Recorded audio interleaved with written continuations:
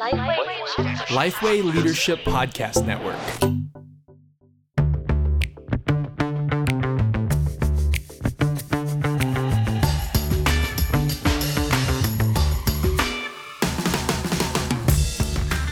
G'day, I'm Jo Gibbs and welcome to The One Thing, a podcast designed to give you one solid, practical tip for gospel-centred ministry every week. The One Thing's brought to you thanks to Reach Australia. We long to see thousands of healthy, evangelistic and multiplying churches right across Australia. Well, as Christmas approaches, no doubt your planning for Christmas gatherings is well underway. You're thinking about the Bible talk that will be given, the structure and tone for each of the gatherings, and of course, what will be on the song list. Now, it's easy to do a copy and paste and just roll out the song list from last year with a couple of tweaks. But it's great to take some time to consider carefully which songs are going to be played this year so that every part of the gathering helps people to hear the good news clearly. Well, on today's episode, we've got Greg Cooper and Curtis Smith to give us a hand with these great questions. But for now, you've pressed play on another episode of The One Thing. Which songs should we sing at Christmas? Well, first up, we've got Greg Cooper talking about some key principles to guide your song selections this Christmas. Have a listen.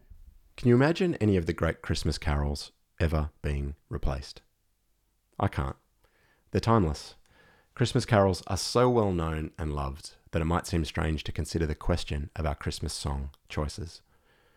But, as with any songs at church, Christmas songs need to be selected intentionally for the building up of the church. We see that principle in 1 Corinthians 14, so that the gospel might dwell in us richly. Colossians 3:16. And that intentionality should affect how church musicians approach playing and singing these songs as well. So let's take a few moments to consider some principles that might guide Christmas song selections. Firstly, the goal. Christmas services are such a high point in the church calendar, and they mark a really special time of celebrating Jesus' birth with our church family and loved ones. But it's important to be specific about what we're seeking to achieve at these services. Are we hoping to encourage those who already believe in Jesus as Lord and Saviour? Or are we hoping to share the gospel with those who don't yet know Jesus? And chances are it will be both. But clarifying our primary aim and audience will guide everything in the service. I'd suggest that the primary aim is to encourage believers, with a secondary aim of reaching those who don't yet know Christ. And crucially, we want to ensure that the gospel story is being told throughout the service, with the songs serving that end. Secondly, we want songs that are accessible. Because we're selecting songs to be sung by such a range of people, the songs need to make sense. And that might sound super obvious, but church songs, and especially Christmas carols, can contain jargon or antiquated words, and sometimes we just keep singing them without exploring their meaning. But if we don't know what we're singing, the goal of building one another up can't be achieved. The great news, though, is that most people are familiar with Christmas carols and have positive associations with them.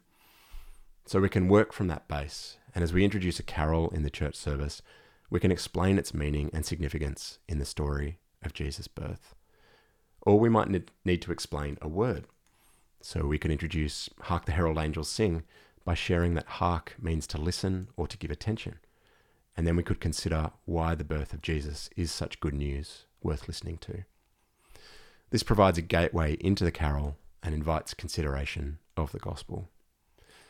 A brilliant song that explains the term Emmanuel is God with Us by All Sons and Daughters. The writers unpack why God would choose to take human form and dwell among his people. The lyrics say, "You've come to be hope to this world for your honour and name. You've come to take sin, to bear shame and to conquer the grave. Our deliverer, you are Saviour. In your presence we find our strength. Over everything, our redemption. God with us, you are God with us." What a great way to open up the Christmas message for everyone at that church service. Thirdly, beauty and tradition. Christmas is a time when we slow down and treasure things of beauty and tradition. The city streets here in Melbourne are lined with incredible decorations. We plan traditional gatherings with family and friends, and many people visit churches at Christmas because of a love of the beauty and tradition on offer. So we do really well to embrace that reality in selecting and arranging traditional carols, acknowledging that we stand together with believers who've gone before us in generations past. Joy to the world, Hark the herald angels sing, O come all ye faithful, and Silent Night are some carols that I believe should be in all our Christmas services. But it's not just which carols we sing, but how we arrange them. We want to seek to serve the song rather than distract from it. That said, bringing an element of freshness may be good, so perhaps a new interlude or an unexpected instrument choice, but it should be done tastefully, in my opinion. Simplicity and space, beauty and tradition.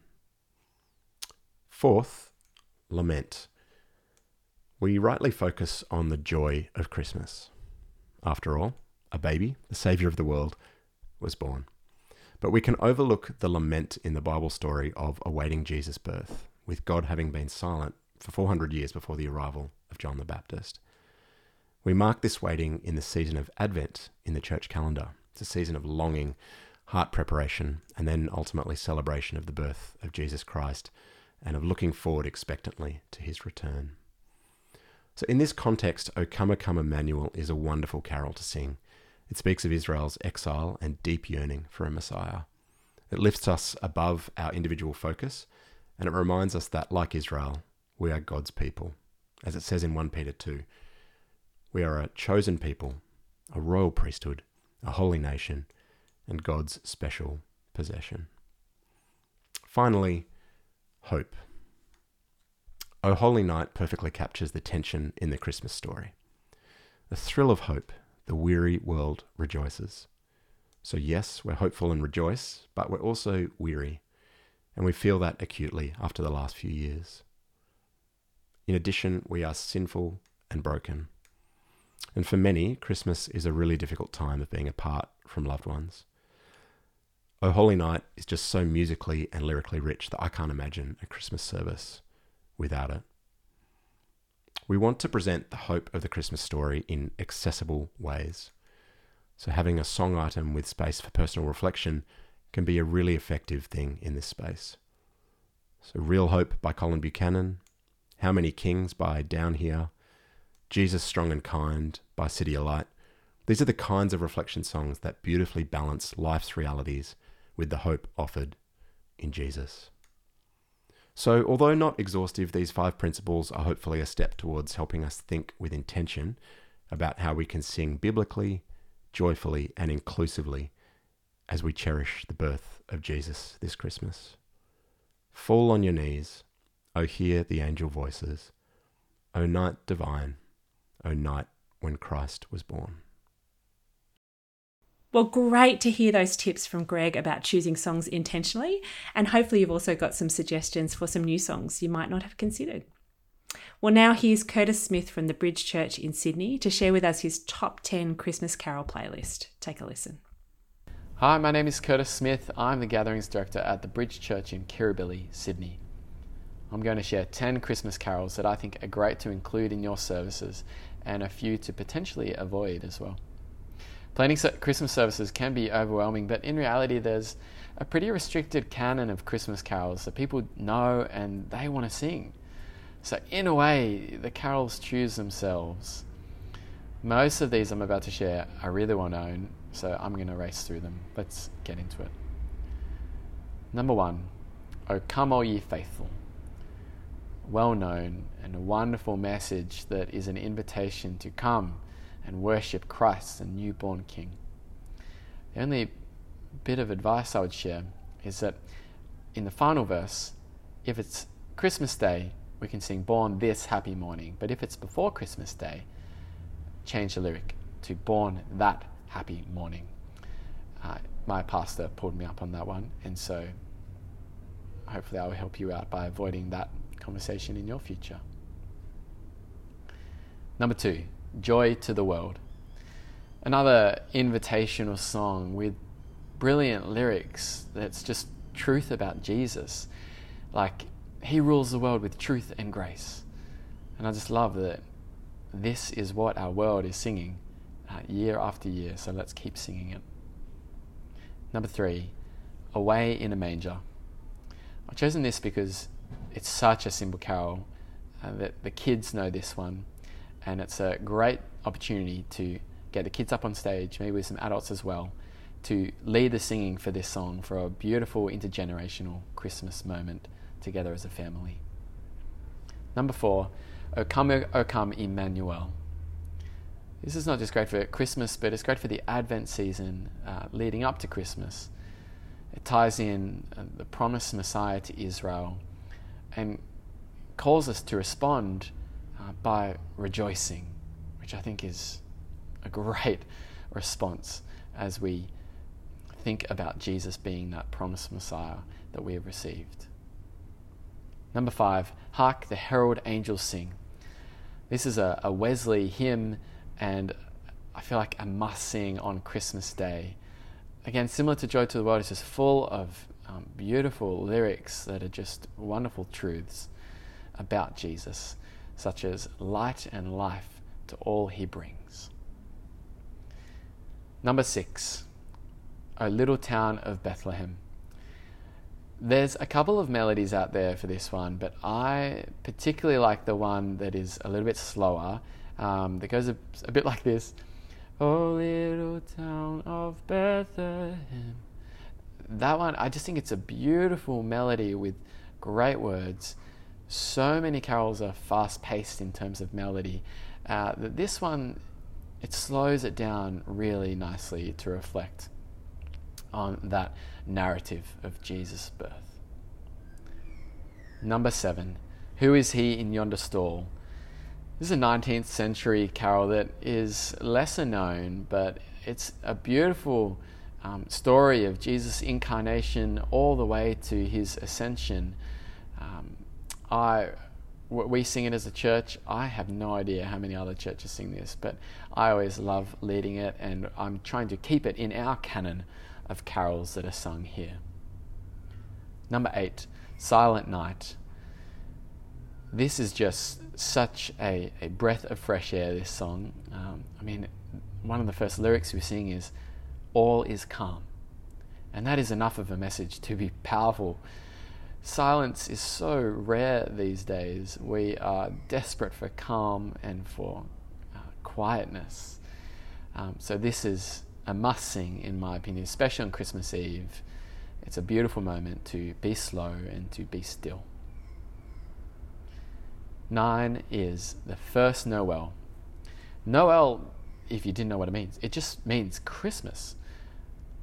But I love this song because it positions yourself at the very first Christmas with the angels, the shepherds, and the wise men for that very first Noel. And finally, number 10, O Holy Night. You thought I might have forgotten it? No, of course it's in here. What's so interesting about this carol, though, is that it was written as a poem by an atheist wine merchant. And the church actually even attempted to remove it, but it had already caught on. It was just too good. And so it continued to do the rounds. And even the leaders at the time could not help it being spread because it was just such a wonderful song. It even became the first song to be played on the radio ever on Christmas Eve back in 1906. So those are 10 Christmas carols that I think are great to include in your services. So now for a couple to avoid. The first one is All I Want for Christmas Is You. I am pretty sure most people won't need to know this, but in case there's any creatives listening who are tempted to reappropriate this to be about Jesus, look, I think we just know that's not going to work, is it? And the second is, I think, definitely more controversial. Angels we have heard on high. Look, I can see there's definite merit to this song, but it's got quite odd lyrics. The chorus is in Latin. Personally, I just feel lost in this song. One of the lyrics is, Shepherds, why this jubilee? Why your joyous strains prolong? What the gladsome tidings be, which inspire your heavenly song? Look, I don't know about you. I'm a bit thrown by this song, but maybe it just needs some good song leading and good explanation before it. Those are my avoids. And I'll just finish by sharing, if you are doing items in your Christmas services, there are so many wonderful Christmas songs that have been written in recent history. Some of my favourite albums have been Heaven Has Come by Sovereign Grace and The Peace Project by Hillsong. Those are littered with some amazing Christmas songs that could be sung during some more reflective times or during communion if you're sharing that together at Christmas time. That's all from me. Thanks so much for listening, and have a wonderful Christmas celebrating our Saviour Jesus. Well, hopefully you've now got some great pointers for choosing songs for your Christmas gatherings this year. And for the toolbox, we'll pop that list of 10 songs from Curtis in the show notes. Well, that's it for today. I'm Jo Gibbs. Chat soon.